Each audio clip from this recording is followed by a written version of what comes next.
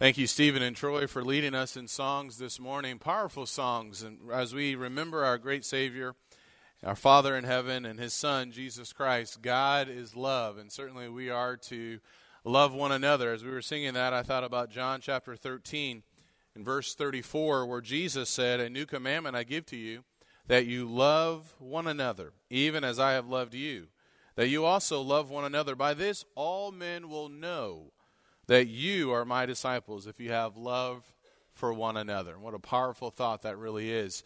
How people can know who we are by the love that we have for one another as we follow our Father in heaven. Thank you for being here. It's been a great day. Hopefully we have become stronger in our faith and more determined to do the will of God as we go out into a new week. A lot of unfamiliar faces in the audience, which is a great thing, and hope and pray that we'll have some time after services to get to know you more. If you're in need of a Bible study, or if you have Bible questions, please let us know. Many people who are willing to study the Word of God with you. Well, last week I had the opportunity to conduct the Lord's Supper talk, and I gave you 5 words to think about before we partook of the bread and the unleavened bread and the fruit of the vine. Do you remember what those 5 words were? If you don't, that's okay, because I'm going to remind you right now. And last week, those 5 words that I gave you were for the sake of you. And you may remember where I got those 5 words from. They are found in the book of 1 Peter. And I'd like for you to open up your Bible, please, to 1 Peter chapter 1. We find the Apostle Peter in 1 Peter chapter 1 as he wrote to Christians who had been scattered, who were suffering. He reminded them some important things concerning God and concerning Jesus Christ. He would remind them what God had done for the sake of them. And I will tell you, as we look at the book of 1 Peter, it's a very encouraging book. I've been studying it with a few people the last few weeks, or the last week, I guess, and been thinking about this book. And we'll get to verse number 20 here in a moment. One of the things that's powerful about this letter, and you see this in a lot of different other books as well, but Peter places such an emphasis upon the nature of God. He speaks about who God is all throughout this letter. I want you to notice in chapter 1 and verse number 13, actually in verse number 15, he says, "But like the Holy One who called you, be holy yourselves also in all your behavior, because it is written, you shall be holy, for I am holy." So he would emphasize the nature of God, who God is, that God is holy, and as their children, or as his children, we are to be holy as well. And in chapter 4, I want you to notice in chapter 4, Peter would also say something else about the God that we serve. It's something very encouraging for us to remember. He said in verse number 19, the last part of the chapter, he said, "Therefore those also who suffer according to the will of God shall entrust their souls to a faithful Creator and doing what is right." God, who we serve, our Father in heaven, He is faithful. He is trustworthy. He is reliable. We can always trust in Him. But there's more that Peter would emphasize in the next chapter. And I love this verse here. In verse number 7, he said, "Casting all your anxiety on Him, because He cares for you." Think about that for a second. You cast all your anxiety on Him, for He cares for you. God is able, He is strong enough to handle and to help us to get through the challenges and the difficulties that we experience in our lives. He cares about you. He cares about me. And that's something that Peter is going to emphasize. But there's more. He would say in verse number 10, "After you have suffered for a little while, the God of all grace." So think about just who God is. He is holy. He is faithful. He cares about us.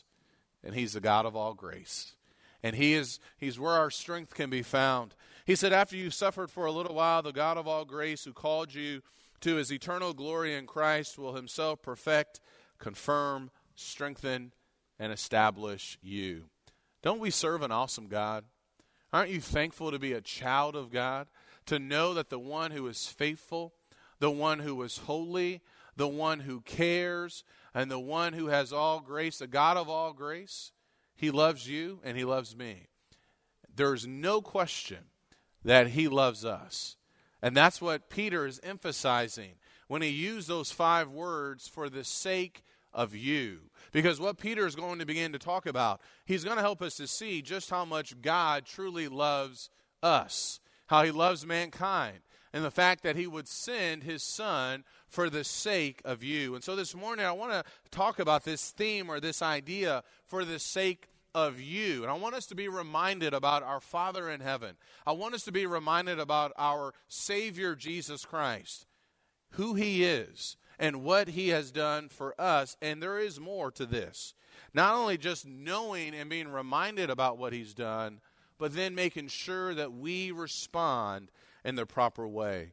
In 1 Peter chapter 1, Peter, as he wrote to the saints here, he would remind them about the sacrifice of Christ, about what Jesus did. In 1 Peter chapter 1 and verse number 17, Peter said, "If you address as Father the one who impartially judges, according to each one's work, conduct yourselves in fear during the time of your stay on earth, knowing that you were not redeemed with perishable things like silver or gold from your futile way of life, inherited from your forefathers, but with the precious blood, as of a lamb unblemished and spotless, the blood of Christ. For he was foreknown before the foundation of the world, but has appeared in these last times for the sake of you." I love what Peter says here as he talks about what Jesus has done. For the sake of you, for the sake of me. Peter's going to emphasize that Jesus appeared, that he lived, that he came to earth and lived for you and for me. It was Paul in Titus chapter 2 that would say, "The grace of God appeared, bringing salvation to all men." It was John in John 1 and verse 14 who would say, "The Word became flesh and dwelt among us, and we saw his glory, glory as of the only begotten from the Father, full of grace and truth." It was Jesus who appeared. Why? For me and for you. For the sake of you, Jesus Christ appeared. Peter would continue to talk about what it was that Jesus did. He not only appeared, he not only lived, but he would also die for the sake of you. For the sake of you, Jesus left heaven. For the sake of me, he left heaven and lived in the flesh. He came here and lived for you and for me, to redeem us from our sins. He's emphasizing the fact that the saints who were scattered had this redemption in Christ.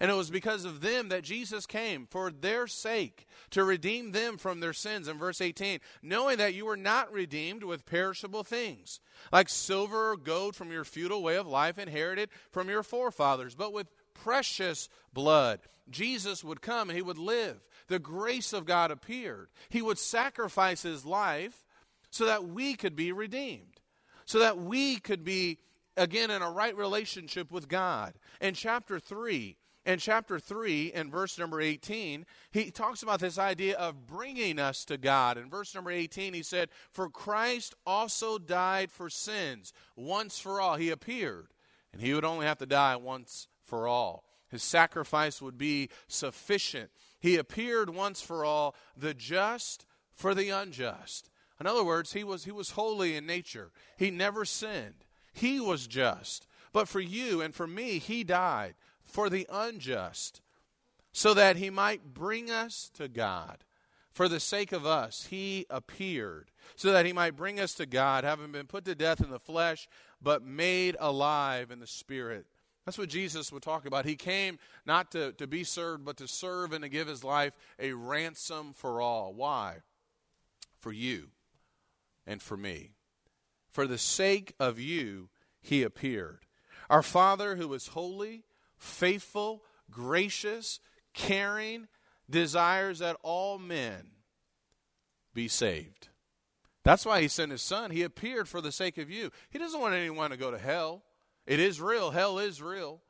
The devil and his angels will be there one day, but we don't have to be there. In fact, Peter is going to emphasize this point very clearly in the next letter that he wrote in 2 Peter chapter 3 and verse number 9. We again see the God that we serve, that he is good, that he is love, and for our sake, he doesn't want anyone to perish, and he sent his son so that we could be brought back to him, redeemed, and in a right relationship with him. The Lord, in 2 Peter 3 and verse 9, "The Lord is not slow about his promise, as some count slowness, but is patient toward you." Add that to something else we know about God. He's long-suffering.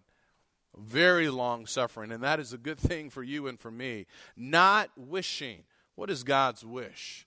God's wish is that all men be saved. God's wish for you, if you're not in Jesus Christ this morning, if you have not been delivered from your sins, His wish for you is to be saved by the blood of His Son, Jesus Christ. He appeared for your sake. He died for you. And God is not, He's not slow about His promises, some count slowness, but is patient toward you, not wishing for any to perish, but for all to come to repentance. You see the God of the Bible, the God that we serve, He is good to us. Do you agree with that? You believe that? That He is truly good to you and to me. He sent His Son to appear for the sake of us. The psalmist in Psalm 120 and verse number 14, there's a part of that text where he says that God is mindful that we are but dust. And we are but dust. And He's mindful that we needed help. Mindful that we were lost in our sins. And mindful enough to send His Son, Jesus, to die for you and for me. You see, He appeared. And Jesus, He would die. He would suffer in the flesh for the sake of you and for me. And thankfully, He would also rise from the grave. He arose from the grave for the sake of us. Peter would emphasize the resurrection of Jesus Christ. It is not just some story that's made up. Jesus really did die. He really was buried. He really rose from the grave on the first day of the week. 3 days and 3 nights, and He arose from the grave for me and for you. And 1 Peter chapter 1, I want you to notice the emphasis that Peter is putting on the resurrection of Jesus Christ. Verse number 3, blessed be the God and Father of our Lord Jesus Christ, who according to His great mercy, add that to something else we know about our Father in heaven. He's love, He's gracious, He's holy, He's faithful, He's full of mercy, has caused us to be born again to a living hope through the resurrection of Jesus Christ from the dead. Jesus really rose from the grave. He died and He appeared and suffered for the sake of you and for the sake of me. And I just got to tell you here, this is really hard to comprehend. It's really hard to think about the fact that Jesus would actually appear for me. I can only speak about myself, but when you think about it, you really understand who we really are and the attitudes that we have. And we know how we have rebelled against God and how wicked we are at times. And yet for our sake, Jesus appeared for you and for me.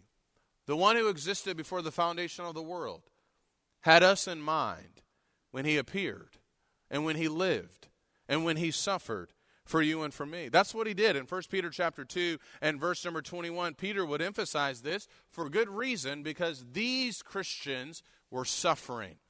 And so they needed to take their cue from Jesus, because when He lived, after He appeared, He also suffered. In verse 21 of chapter 2, for you have been called for this purpose, since Christ also suffered for you. He suffered for you. For the sake of you, He appeared. For the sake of me, He suffered. For the sake of us, He lived a life that was perfect. In verse 22, He says, who committed no sin, nor was any deceit found in His mouth. And while being reviled, He did not revile in return. While suffering, He uttered no threats, but kept entrusting Himself to Him who judges righteously. And He Himself bore our sins for the sake of us.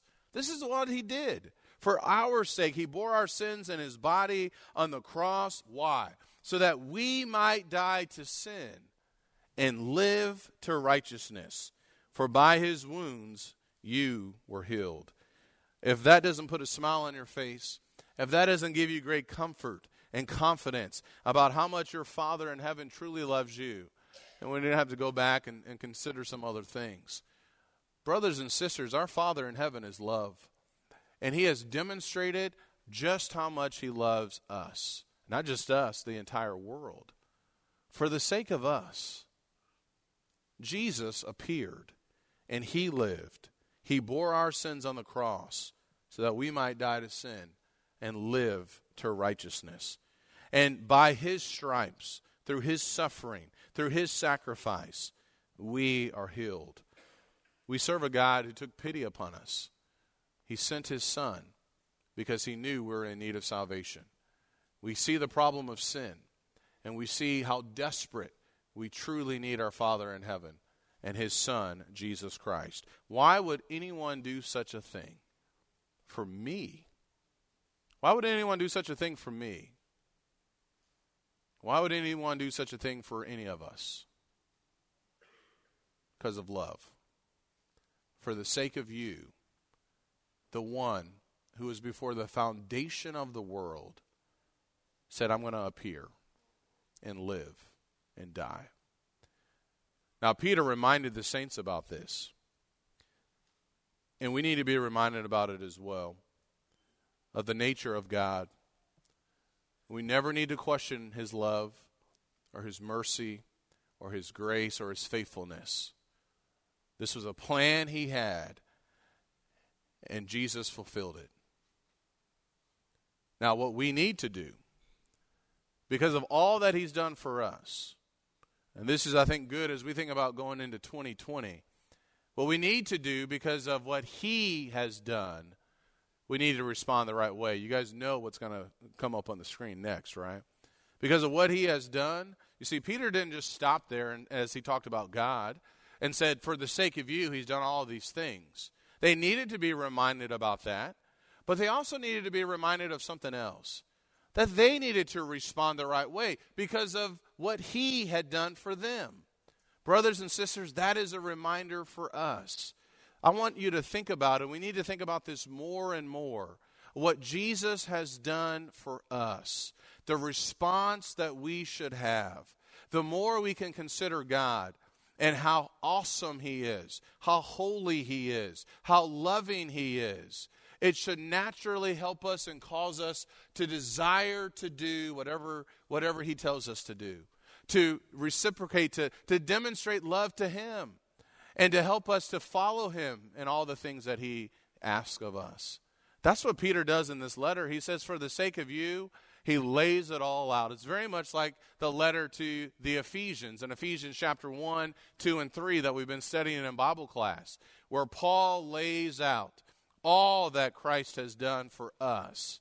And then he responds by saying, now this is how you need to respond. So let me give you a couple of thoughts of how we need to respond that we read about in this letter here. Number one of the biggest things that stood out to me is that we need to proclaim the excellencies of him. For the sake of us, Jesus died. He appeared, he died, he rose from the grave, and we're a part of something special. We are a part of the body of Christ. We are a part of something, just something amazing. Not because of who we are, but only because of who he is. Peter would say in chapter 2 and verse number 9, he said, but you are a chosen race, a royal priesthood. That's who we are in Jesus Christ. That's something really important for us to think about. A holy nation. Be holy because our Father is holy. A people for God's own possession, so that you may, listen to this, proclaim the excellencies of him who has called you. See, for the sake of you, he did all of this. He has called you out of darkness into his marvelous light. As we think about who we are in Christ and what Jesus has done for us, for the sake of us that did not deserve this, yet he would do all of this for us. First, let's make sure that we proclaim the excellencies of him. Proclaim means to publish, to celebrate, to show forth, to tell, to declare abroad, to make known. We need to be shouting from the rooftops what our Father in heaven has done for us. We need to be shouting from the rooftops who our God is, because he is awesome. Proclaim the excellencies of him. I want you to think back, and I know you can't think back in just a minute or so, but maybe this is a good exercise for all of us to do. In 2019, what or who have we been proclaiming? Because Peter's saying, look, for the sake of you, you are his people. For the sake of you, you're a chosen nation, a holy race. And you need to be putting the spotlight all on him. In 2019, brothers and sisters, what have we been proclaiming? What have we been celebrating? What have we been making known to others? I know there's lots and lots of things that we can talk about. But at the top of the list, needs to be our Savior Jesus Christ. Needs to be what God has done, not just for us, but for everyone. He did all of this for your sake and for mine. And so the natural response should be for the sake of him, that we proclaim, that we celebrate, that we make it known, that we share with others this great news of how the just died for the unjust. I don't know about you, but I think this is one of the most powerful thoughts when it comes to evangelism. There should just kind of be a natural response to go and make disciples. Because when we understand what he has truly done for our sake, it should just be a natural response of saying, I have to share this with someone else. For the sake of you. And now for us, we need to respond by proclaiming the excellencies of him. Because what did he do? He called us out of darkness, from the dominion of Satan to God's marvelous light. That's what our Father in heaven, that's what his Son Jesus Christ has done for you and for me. When we're excited about what he did for our sakes, we will have no problem sharing this with others. And this isn't meant to beat up or to put down or anything like that when it comes to evangelism. What I'm just saying is this should just be a natural response that we have. When we truly understand how awesome God is and how amazing the sacrifice of Jesus really is, that we will share this with others. And this should always be first and foremost the thing that we want to share and talk about. For the sake of us, we need to proclaim what he has done for us, proclaim the excellencies of him. And because of what he's done for us, Peter makes it very clear. We need to be his children and be obedient children. There's no question about this at all. This should just be the natural response, that we want to be obedient to him when we truly understand this great gift of salvation that he's given to us. He said in chapter 1 and verse 13, prepare your minds for action. Keep sober in spirit. Fix your hope completely on the grace to be brought to you at the revelation of Jesus Christ. As obedient children, do not be conformed to the former lust, which were yours in your ignorance, but like the Holy One who called you, be holy yourselves also in all your behavior, because it is written, you shall be holy, for I am holy. There's our why. That's who we are supposed to be, period. His children. We need to be obedient to him, and we need to listen to him, and we need to honor him and all that he has done. For the sake of him. Peter will go on to say in chapter 2 and verse 12, he said, for the sake of him, we need to be excellent in the way that we live. He said, keep your behavior excellent among the Gentiles, so that in the thing in which they slander you as evildoers, they may, because of your good deeds, as they observe them, glorify God in the day of visitation. Again, we're putting that spotlight on him.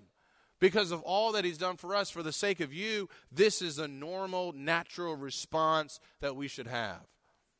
That we live soberly and righteously, and that our behavior is excellent among those in the world. Because we want them to see and to understand the salvation that we have. And we want them to understand what it means to be a Christian and how awesome and great our Father in heaven really is. We want him to be glorified. So much so that he would go on to say, as obedient children, here's something else you need to do. In verse number 13, submit yourselves for the Lord's sake to every human institution, whether to a king as the one in authority, or to governors as sent by him for the punishment of evildoers and the praise of those who do right. For such is the will of God.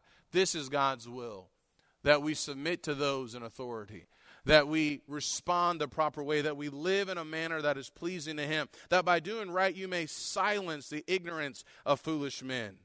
Act as free men, and do not use your freedom as a covering for evil, but use it as bondslaves of God, for the sake of him, because of what he's done for us. Honor all people, he says. Love the brotherhood. Fear God. Honor the king.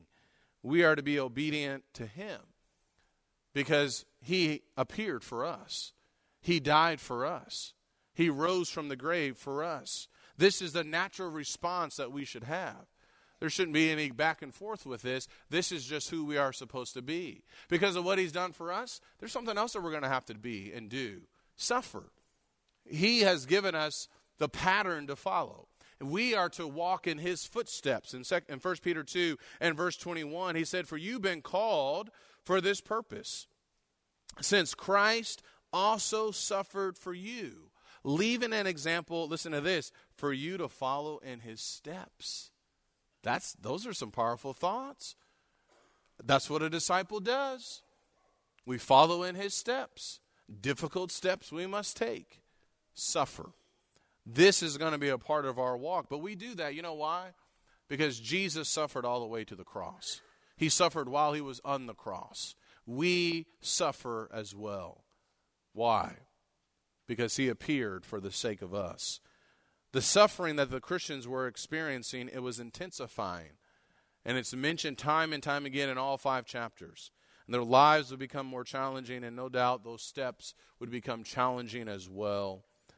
But they had to continue to remain with God, to walk in those steps of suffering, and not suffering because they were evildoers and because they were being rebellious toward God, but because of their faith and their hope in Jesus Christ, because of who they were in Jesus Christ.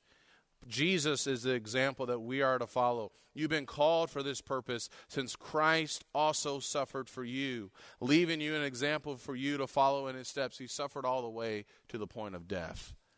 We must be willing to go all the way. He lived and he died for us. And the natural response is that we're going to put the spotlight on him. We're going to proclaim the excellencies of him. We're going to be obedient. We're going to suffer. And we're going to stand firm. Jesus went all the way for you and for me. He didn't give up halfway through his journey. He accomplished the will of God. This book is a book of grace. It's a reminder of what God has done for us, that the grace of God has appeared to all men. Jesus went all the way for you and for me, which means that we're going to have to remain and go all the way for him. Stand firm in the grace of God. We're going to have to rely upon him and his strength and remain with him no matter what we experience in this world. Peter would wrap up and give this explanation as to why he wrote this. He said, "Through Silvanus, our faithful brother, for so I regard him, I've written to you briefly, exhorting and testifying that this is the true grace of God. Stand firm in it." He reminded us about God's grace and how the grace of God appeared, and the natural response we should have to this amazing grace, and the fact that we can rely upon our Father in heaven and our Savior Jesus Christ no matter what we experience. This should be how we respond because of what he has done. For the sake of you, he experienced all of this. And so the natural response for us should be, I'm going to do everything he wants me to do because he did everything for me. For the sake of you, he went all the way. And what this means for us is that we need to take up our cross daily. And we need to go with him every day. We need to walk in his steps every day. By his stripes, we were healed. Peter was writing to individuals who had been born again. He would emphasize this in chapter 1 and verse 21. He said, "Who through him are believers in God, who raised him from the dead and gave him glory, so that your faith and hope are in God, since you have, in obedience to the truth, purified your souls for a sincere love of the brethren. Fervently love one another from the heart. For you have been born again, not of seed which is perishable, but imperishable, that is, through the living and enduring word of God." He reminded them of who they were. Brothers and sisters, do not forget who you are. We are Christians. We are disciples. We have been born again. We heard the message. We heard about his appearing and believed the good news of who he was and what he did. As Peter will talk about in verse 21, we were baptized so that we could be saved from our sins. He said, corresponding to that, baptism now saves you, not the removal of dirt from the flesh, but an appeal to God for a good conscience through the resurrection of Jesus Christ. That's what we have done. But we got to make sure that we remain with him, that we stand firm in who he is and his grace, that we rely upon him and not ourselves, that we go all the way, that we take up our cross daily and follow him. Why? Because for the sake of us, he appeared, and he died, and he suffered. And I will tell you, Peter makes it very clear the response that we are to have. Read the entire letter. He makes it clear, husbands, love your wives. That's the response we should have because of the grace of God that has appeared for us. Love your wives. And wives, love your husbands and submit to them. And brothers in Christ, you love one another. Because of what he has done, you forgive one another. You be humble, kind-hearted. You submit to those in leadership, those elders in your congregation. And you treat people in the world the right way. All of this is motivated by what he has done for us. For the sake of you, he appeared. That's awesome. And that's what we need to hide in our hearts as we live our lives as Christians. We need to stand firm in his grace. Remain with him. Walk after him because of what he has done for us. For the sake of you. What an awesome God we serve. Let's appreciate his love. If you're not saved, if you're outside of Jesus Christ, you're not saved. But there's good news. He appeared for you. And he appeared to take away the sin of the world. The question is, what are you going to do with this man named Jesus? What are you going to do, and how are you going to respond to what he has done for you? I want to encourage you to open up your Bible and to get to know this man named Jesus and to understand that indeed he is the Son of God. He really rose from the grave on the first day of the week, and that he loves you, and that he appeared to deliver you from your sins as well, and that you need to be born again. And we'd love to study with you and help you if you're in need of that at this time. If you're subject to the invitation, come now as we stand and as we sing.